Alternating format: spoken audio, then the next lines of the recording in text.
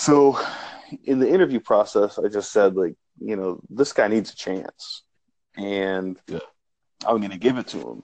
And I'm telling you, like, this guy, someone who spent, time in prison, someone who, he was broken down and, like, he had a tough life and he went through a lot of tough things that I can't even imagine. He stands up and he hugs me and he's like crying. He's like, I will never let you down. I can promise you, I will never let you down.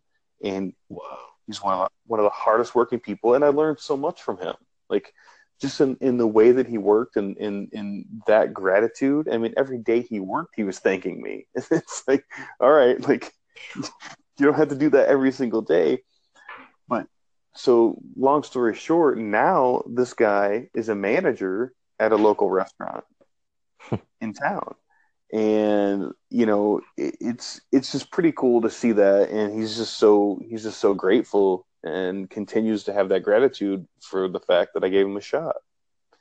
And Wow. so it's I'm not reaping the benefits of that currently, in a financial way or him as an employee or anything like that. It's just emotional.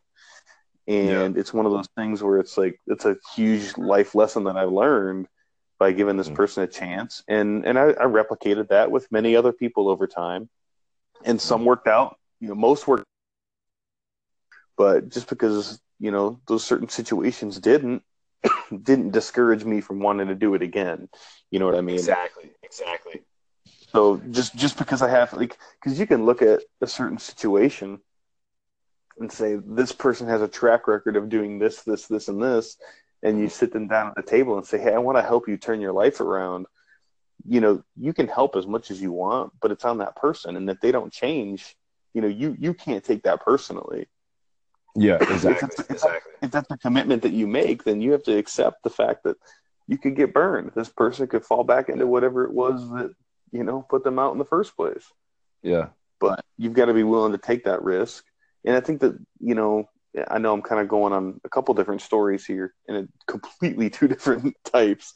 But I think that that's just Yeah. something that really has resonated with me just in that particular arena. I'm going to give people a chance, and I'm going to be willing to have them let me down, because of the upside, because I think the upside is so great.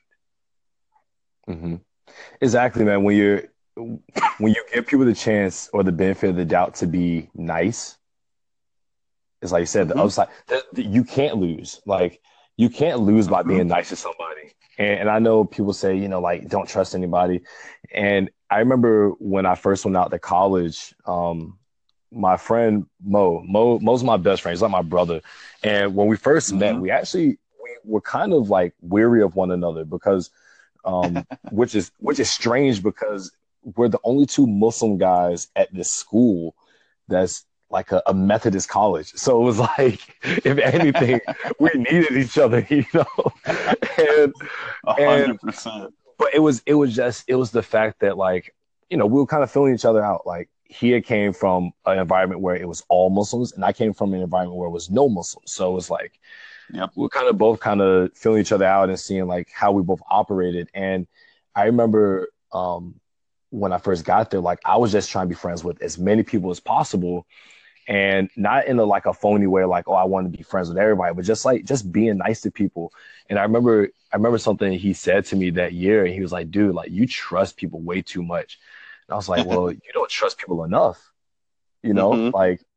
Like I don't like to go and I mean, I've changed a little bit now. Like, obviously I'm not like walking up and giving people hugs and stuff like that. But, Yep. the one thing that I haven't changed about me in regards to that attitude is I never go up to a person and assume the worst.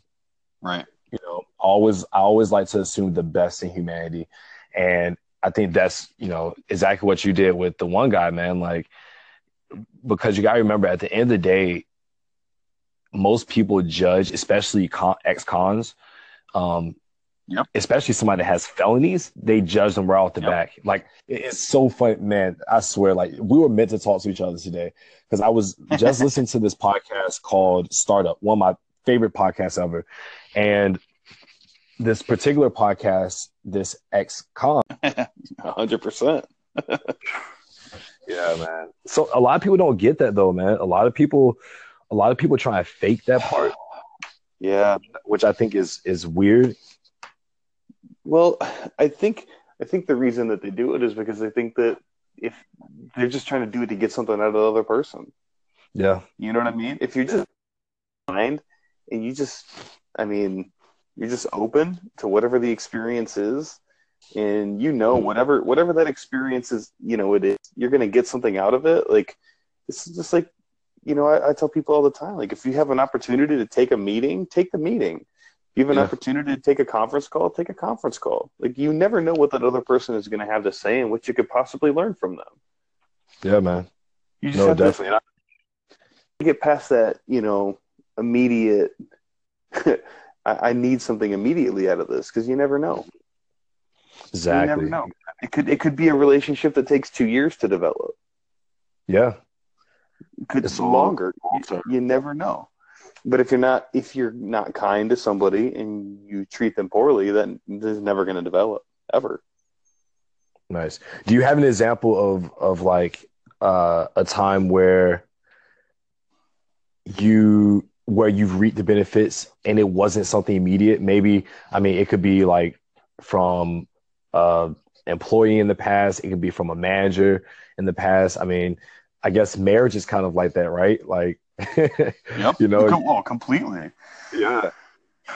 So yeah, I mean, I guess I could give a couple examples, um, and I'll give a couple of them, and I'm gonna. I don't want to air it out there yet because I've got some podcast guests that are uh, sometime in 2018 that are going to be really great, and I don't want to put it out there yet in case something happens and we got to postpone whatever. But and I don't want to put any bad light on them. But one of them specifically is someone who I've been interacting with just on social media for a long time. Like, I mean, probably 3 years, if not longer than that. Probably longer than that. I would say longer than that. Wow. And a book that meant a lot to me throughout my career, and I just promote it. You know what I mean? Like, and from time to time, and then just in the last however few months, I've really put a lot of emphasis on just social media and building relationships there, and that led to this individual being like, yeah, hey, I'd love to be on your podcast.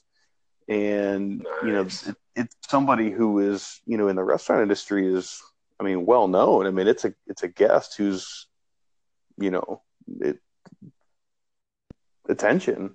So for me, it's kind of like all that investment, all that time, whatever, not really trying to get anything out of it, turned into that. So it's Wow. that's a particular, and I mean, really, if I step back and think about it, I have two of them like that right now, and then he committed today on Twitter is a chef who, his restaurant it's a uh, a 12-month paid internship for juvenile delinquents in Wow. Dallas.